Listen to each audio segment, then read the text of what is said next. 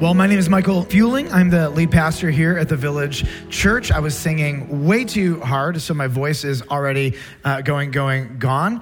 And it might be weird, but happy anniversary. I think you can say that back to me. Thank you. It's my anniversary too. So if you are new with us, I think this is one of the best weeks to join us and see what's going on here and to hear about our history. This weekend has been honestly more delightful than I even imagined. And I have cried, I have wept, and it has just been honestly really special for me and my family. And it's actually been really amazing to see so many of you come from out of state and to glorify God together and to share stories of his goodness and faithfulness. Friday night, we had over 270 adults come together, and we celebrated the faithfulness of God over 50 years. We had the opportunity to bring up our Village Church East elders and deacons and to pray over them and their future. We had the joy to just get a glimpse of some of the vision that God has put on our hearts and minds as elders and leaders at the Village Church of Bartlett. And honestly, it was such a special time. And then yesterday at Dave and Julie Antiojo's home, we had our last church picnic of the summer. And I think we've been having church picnics at their house for over 40 years. And so what a joy to be able to culminate the last picnic of the summer. There was well over 500 people there coming in from all different kinds of places. And so one of the most special parts for me was there was a time of sharing, and people were able to get up and take the microphone and talk about God's faithfulness through Village Church and their life. And I sat back with my sunglasses on and just kind of cried the whole time because God has been really good and faithful to this church for 5 decades.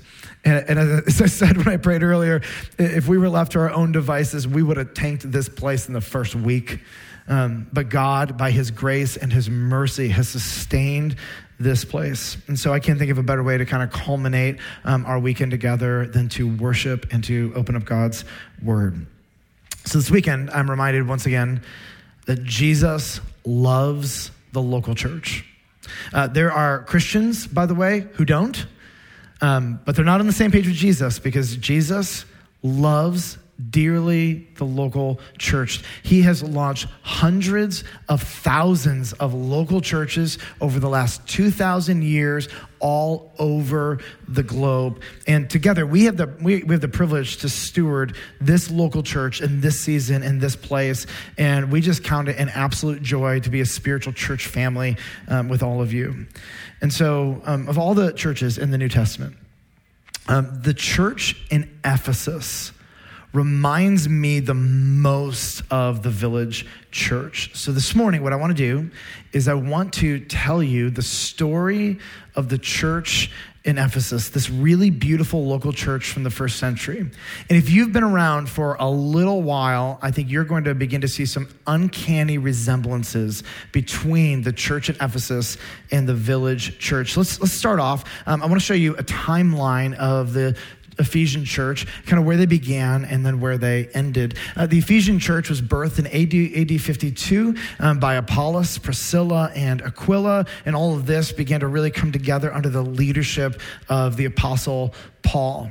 About 2 to 3 years later, the Apostle Paul came and he spent 3 years training all of their elders and their leaders and pastoring this church and shepherding them. I mean, could you imagine having the Apostle Paul for 3 full years training you in ministry and spiritual leadership and the depths of the gospel? I'm so jealous. By about AD 57, after 3 years, Paul leaves. And as he leaves, the elders and the people are weeping because he was their pastor. The Lord had something different for him, and the Lord moved him on. But in AD 57, that's about when that happened. Over the next decade, the Ephesian church, it really began to grow. AD 62, the Apostle Paul writes the book of Ephesians to this young church, and you see a maturity, you see a depth of knowledge of the Word of God, a love for each other. You get a glimpse into the kind of miracles that God's working in the community of this church. In the mid-60s, Paul begins to write letters to this young pastor named Timothy, and Timothy is taking the mantle of leadership as the senior pastor, if you will, of the church in Ephesus, and Paul is coaching him and writing him how to lead as a young pastor in a growing church. By about the late 60s AD, the Apostle John shows up, and we don't know if John at the time was the pastor or if he took Timothy's place or he was there to kind of champion and support Timothy. But man, what a loaded group of leaders to have in your local church, right? Well, by about AD 70 to AD 90, the church enters into its withering phase. Something happened that caused the hearts of these Ephesian Christians to grow cold in their love for Jesus Christ. And by sometime in the middle of the second century, the middle of the 100s AD, the Ephesian church is dead and gone. Could we just agree that we would like to avoid the withering and the death phase at all costs here at Village Church? Can you give me an amen if you agree with this? Amen. So this morning, what I want to do is I want to share with you 5 encouragements that I've learned from the Ephesian church. And I think these encouragements are very apropos for the Village Church. Here's number 1. Protect our heart values. You already know what a core value is. Let me define heart value for you. Heart values are values that are so central to our identity that to lose them is to lose ourselves. And as you study the church in Ephesus, you look at all the kind of books that are written to them, some of the themes, and you begin to realize there are 2 major heart values that emerge out of the church in Ephesus. And it is striking to me that these are the exact same 2 heart values that were birthed at the Village Church. And we inherited these heart values, not just from the 7 families who planted Village Church, but from the people who discipled them as well. And here's heart value number 1. We are a family, and this church is my home. I want you to listen to what Paul says in Ephesians chapter 2, verse 19. He says, "So then, you are no longer strangers and aliens, but you are fellow citizens with the saints and members of the household of God." This idea of family, of unity, of tightness, of bond, of one anotherless, of brotherly love is one of the dominant themes that pervades the messages to the Ephesian church. What you may not know is the vast majority of Ephesians were not Roman citizens. In fact, only 20 to 25% of all the people who lived in the Roman Empire would be called Roman citizens. In fact, the majority of the people who lived in Ephesus were servants, slaves, foreigners who spoke a different language. They've been brought there either by force or desperation or work to make a living and provide for their families. And literally, this group of people that would make up the Ephesian church, they were strangers and aliens. They were people from different countries and different backgrounds who spoke different languages. And what God was going to birth in this group of very different people was a oneness and a unity as the family of God. Something so special is happening here. And here's what happens typically when you think about heart values. Most people's heart values, they're going to be developed by the first church that they truly connected to. Oftentimes, you're going to call this your home church. And as I have been listening this weekend, and I've shared this with Village Church so many times, but the amount of times this weekend, the following phrase or some version of it has come out of someone's mouth has been striking. Village Church will always be my home church. There is something so special that what happened in you, the love you experienced, the truth you experienced, the discipleship poured into you, that there was something so significant that even as people move and leave and they go to different states and countries, when they look back at their time at Village Church, they will say, there's something about Village. It will always be my home. And for 50 years, we have done things like a family would. We eat, we drink together every Sunday morning. Our kids have the run of this building, amen? They are everywhere and they're unrelenting. And there's just more and more coming. We decorate for Christmas like a family. We picnic like a family. We play together like a family. We serve together like a family. We worship together as a family. Sometimes, I know it's going to be so hard to believe, we even fight like a family.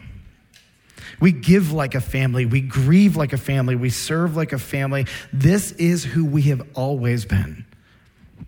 Heart value number 2, that both the Village Church and the Ephesian Church share. We are committed to the Word of God.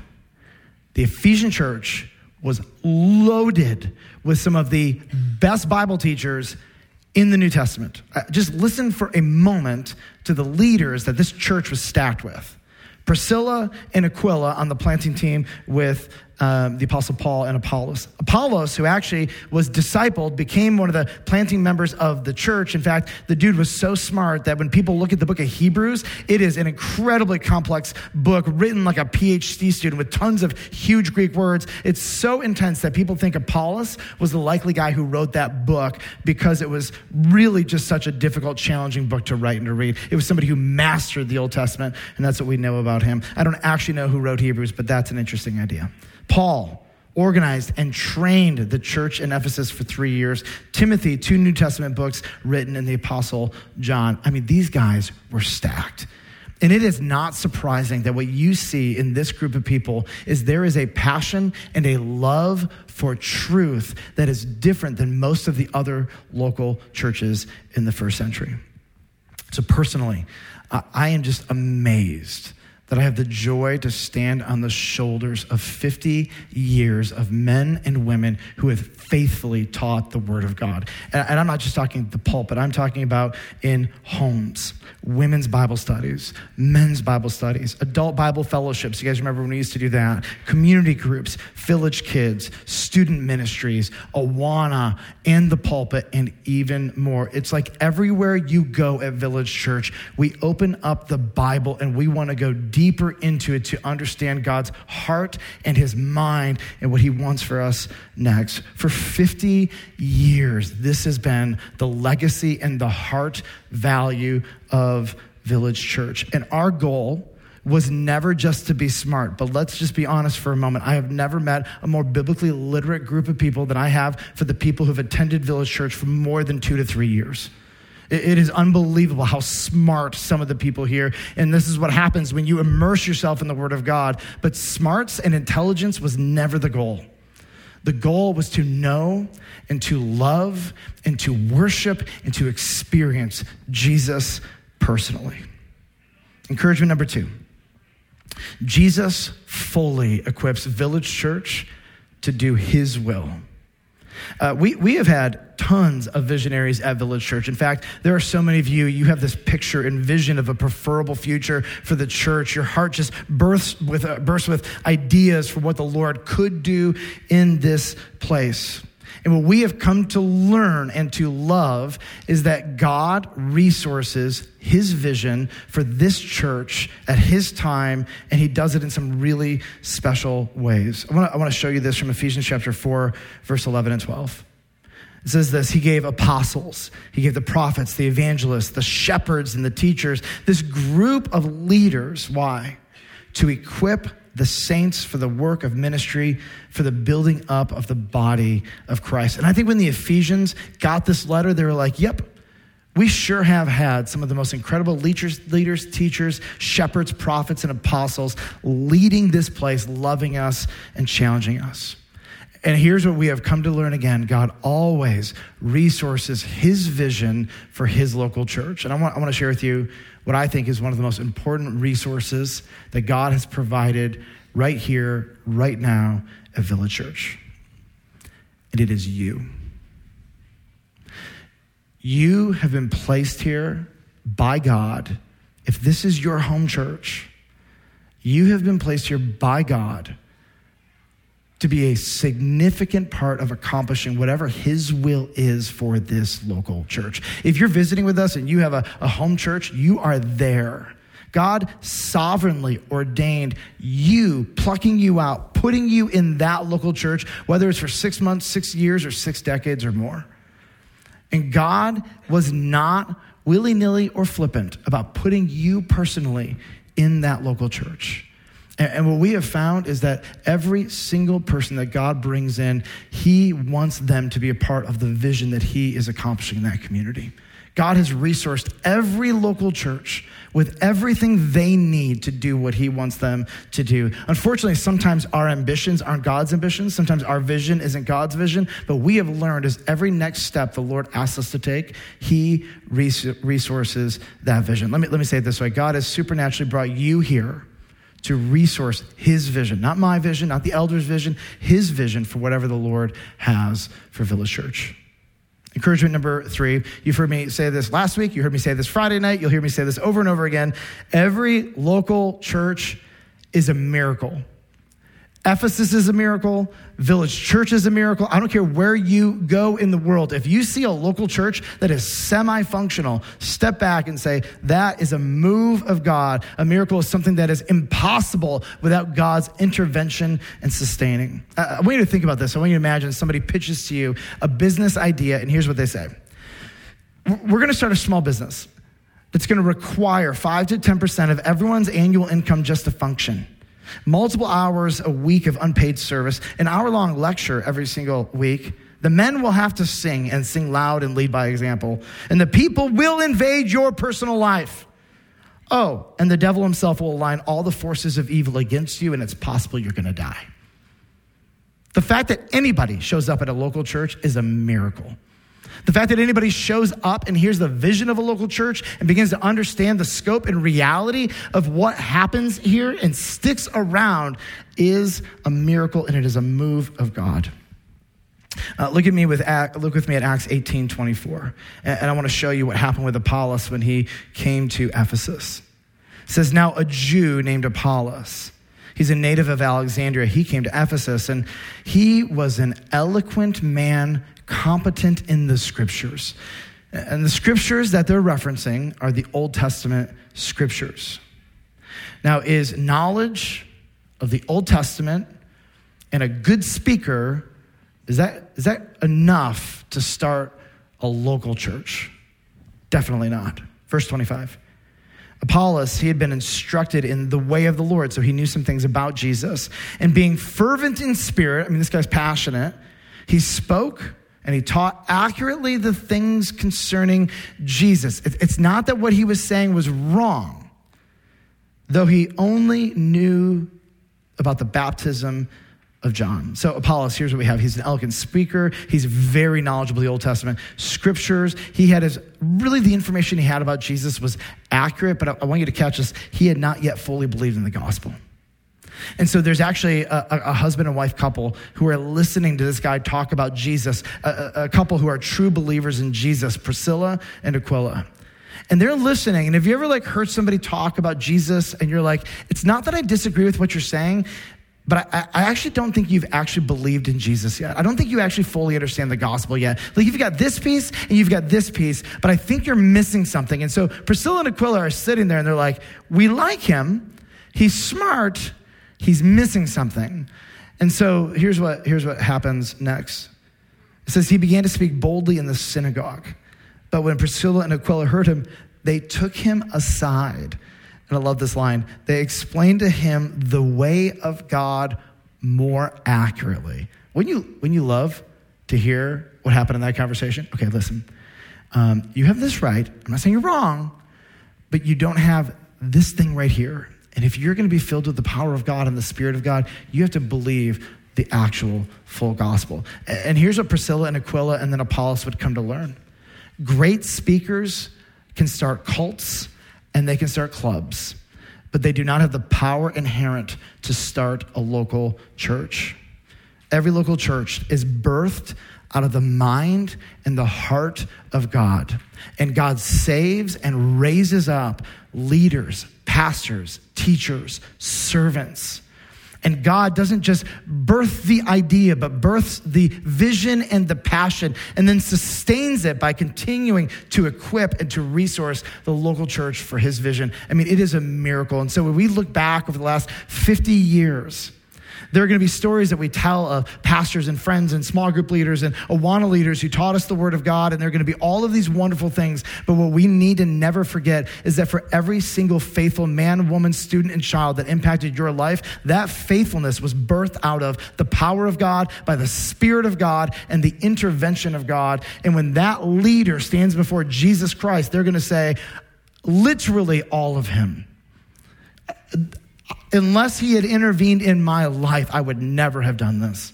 And what you find in a local church family is miracle after miracle after miracle.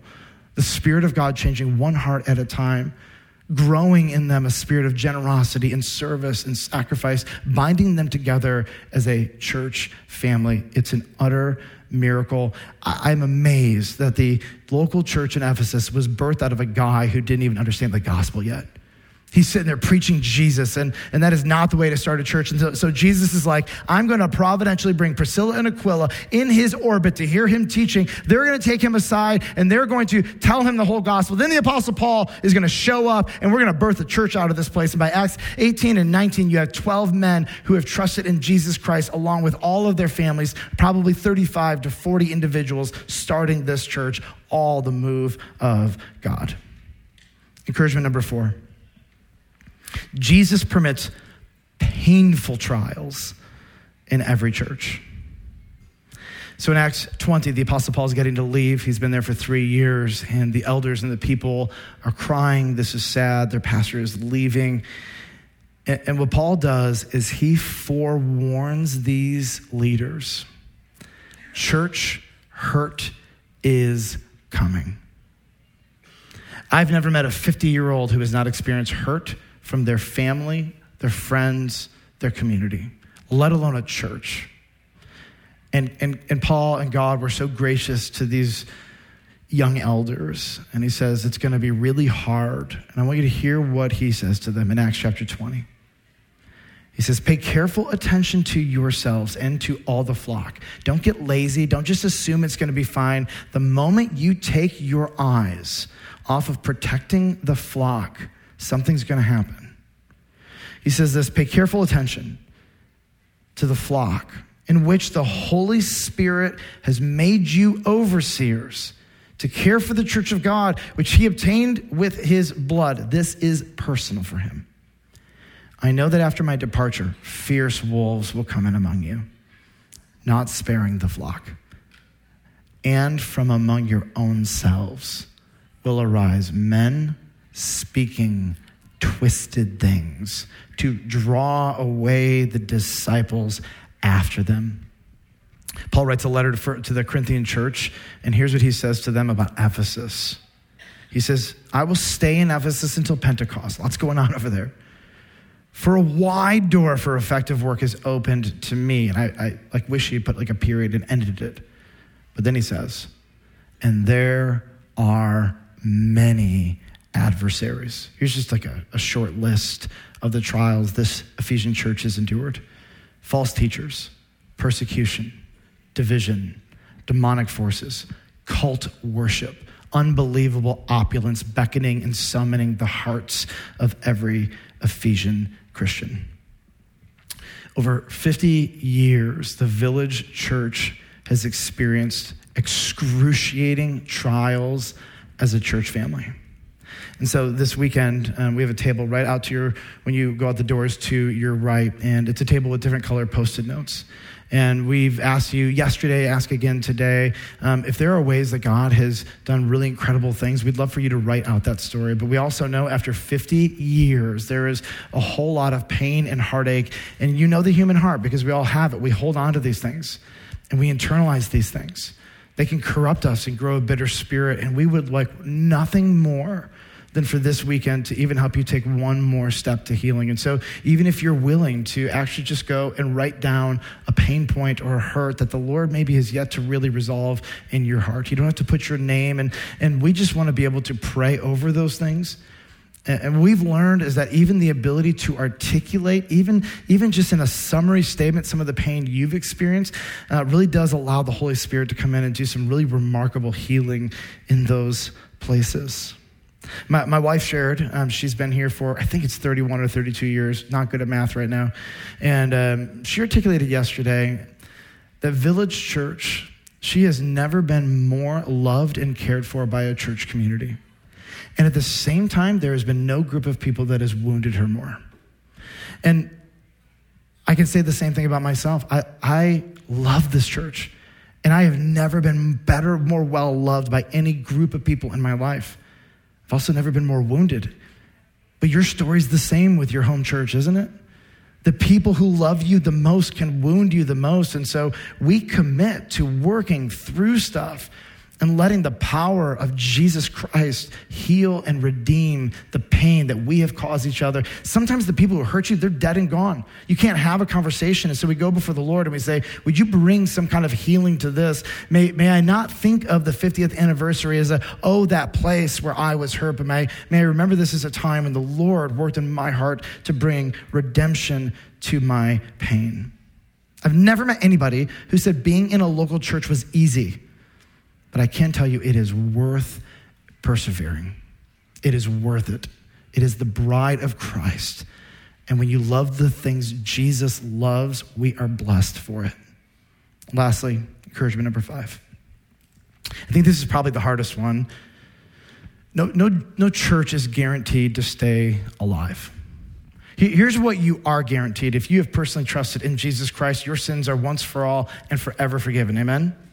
You are guaranteed that the moment you die, you are going to see Jesus Christ. You will be with him forever at the resurrection. You're going to be in the resurrection of life where you will be in the presence of God. It's going to be amazing. That is guaranteed. Village Church is not guaranteed existence next year. God has not promised that every single local church gets to live forever, or just because he did good things in the past, that good things are going to continue to happen in the future. And so here's what we know. You already know the end of the story. Ephesus died, and they had the best leaders and teachers and pastors and preachers and servants in any church in the world probably at the time. They were a sincerely loving family. Their love for the living and the written word brought God tons and tons of glory.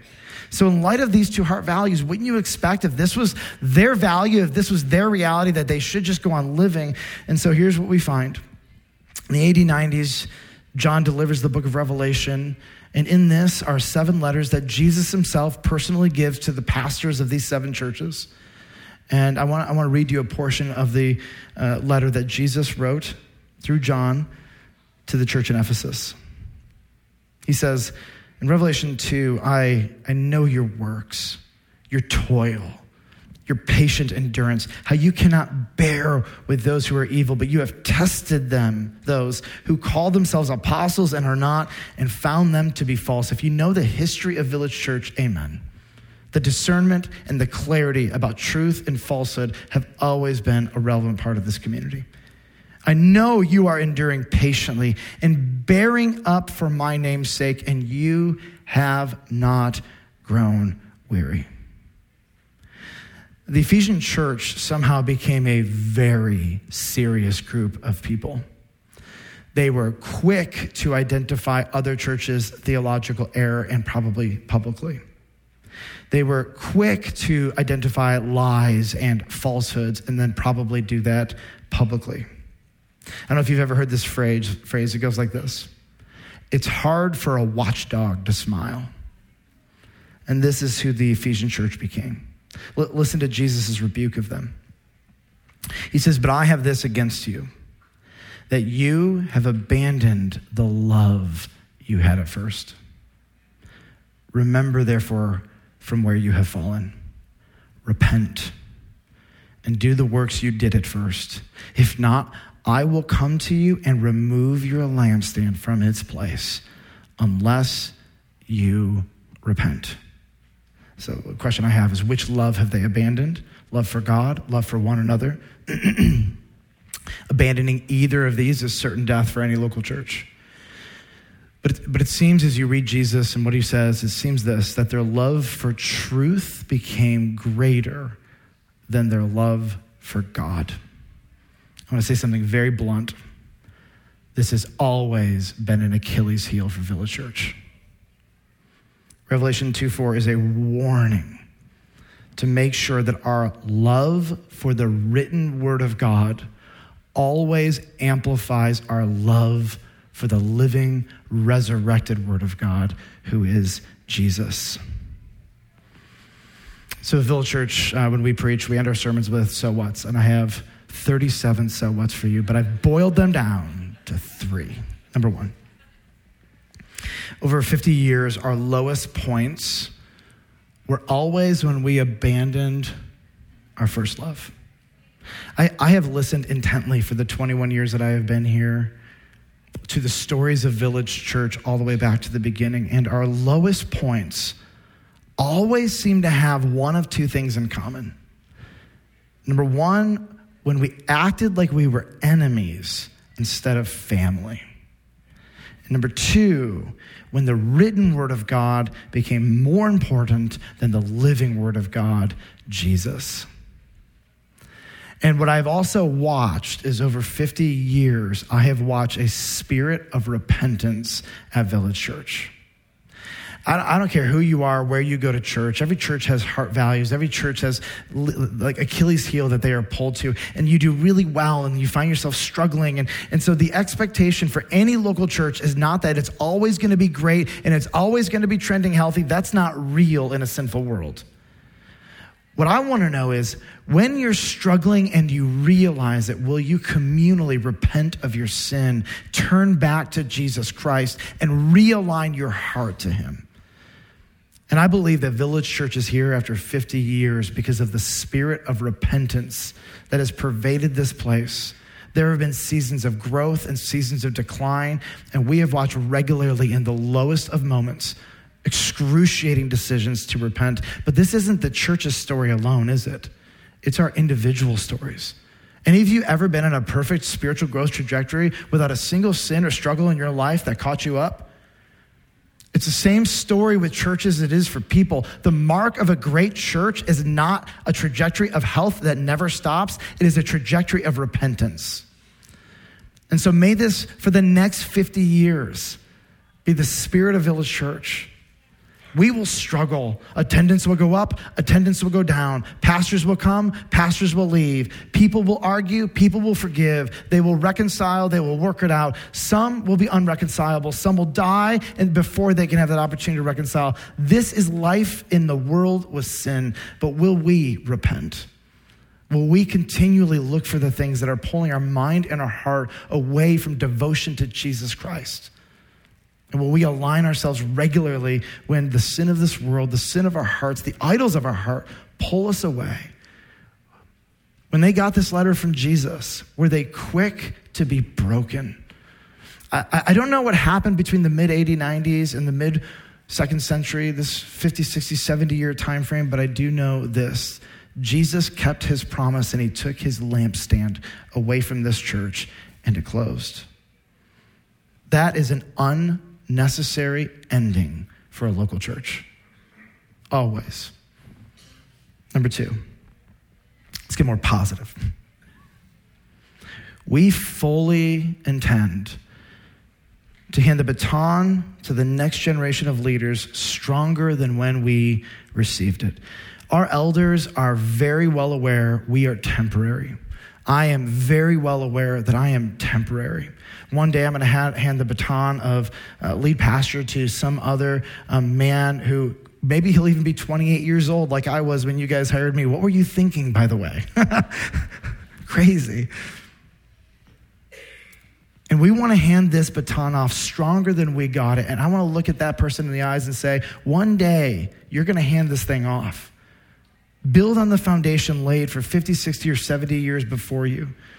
Continue to build the building of the people of the house of God and hand this off. May you love this people as your family. And may you give them the word of God that cultivates a sincere love for the living word of God, Jesus Christ. And so we are well aware, it says we look at elders and deacons and pastors, this is what we want to see. We want to see they love you, they love the word, and they love Jesus. And that is such a high value for us. And so we work really, really hard to make sure that the leaders we have in this church really do love you and really do love the word and really do love Jesus. Finally, my last so what for Village Churchers who maybe you're visiting back with us this weekend, maybe you're watching online, and I want to just encourage you, take back to your local church what God birthed in you here. What God birthed in you here is a sincere love for your local church family. Imperfect always, but a love and devotion that is beautiful and unmatched by the world. And take back to your local church family a passion for the Word of God, but may it never be about information acquisition. May your time in the Word of God, through your preachers, through your devotional life, may it spur you on to a deeper love for Jesus Christ. And one of the best ways to be a transformational experience for good in your local church is love them with your whole heart, love the Word, and love Jesus. And if you can take those heart values with you, the legacy of Village Church, it isn't just here on Sunday mornings, but it's what happens when the people scatter all over the nation and the globe, discipled by really incredible men and women here at Village Church and carrying on those heart values. So I want to take a moment and I want to just pray for us and thank God for his goodness and his faithfulness as we just ponder everything he's done. Father, love you so much, and I am so privileged and honored to be the one to open up your word this morning. I thank you for even just showing us a mirror of ourselves in the Ephesian church. God, I thank you for 50 years of just faithful men and women opening the word of God, filled with love, delivering meals, always just being there at the lowest moments, showing up. And Lord, I know that's not unique to Village, but it is so special here. Lord, I thank you for the word of God faithfully taught. I just thank you for the privilege that we have to be part of this spiritual community. And most importantly, though, all of this is because of you, your goodness, your faithfulness, and we give you all glory and all honor. Lord, if we lay our heads on our pillow tonight and we love our church and we're receiving the word of God, may we just be so thankful to you. So Lord, as we celebrate communion together, Lord, would you cause even just remembrance of your goodness and your faithfulness? Would you even bring stories to our brain? Lord, if there are stories of hurt and pain that we still need to bring back to the foot of the cross, would you bring those to mind also? And would you give us the courage to face them and allow the healing power of the Holy Spirit to transform us? We love you and we thank you, and we pray all this in Jesus' name. Well, in a few moments, we're going to sing a song together. Before we do, we are going to celebrate communion. And during communion, this is an opportunity to remember the faithfulness of God. Yes, to Village Church. Yes, to your life. Yes, to your family. But all of this is represented in his faithfulness to give us Jesus Christ. And so we have this opportunity to reflect and to remember and to give God glory, because had Jesus not died for our sins, we would not be here. We would have nothing. Had you not personally trusted in Jesus, there would be no transformation in your life. All of this hinges on the death and the resurrection of Jesus Christ. So if you are grateful to God for Village Church or his goodness, all of this roots back to our gratitude that God kept his promise when he said he would crush the serpent and he would give us his son.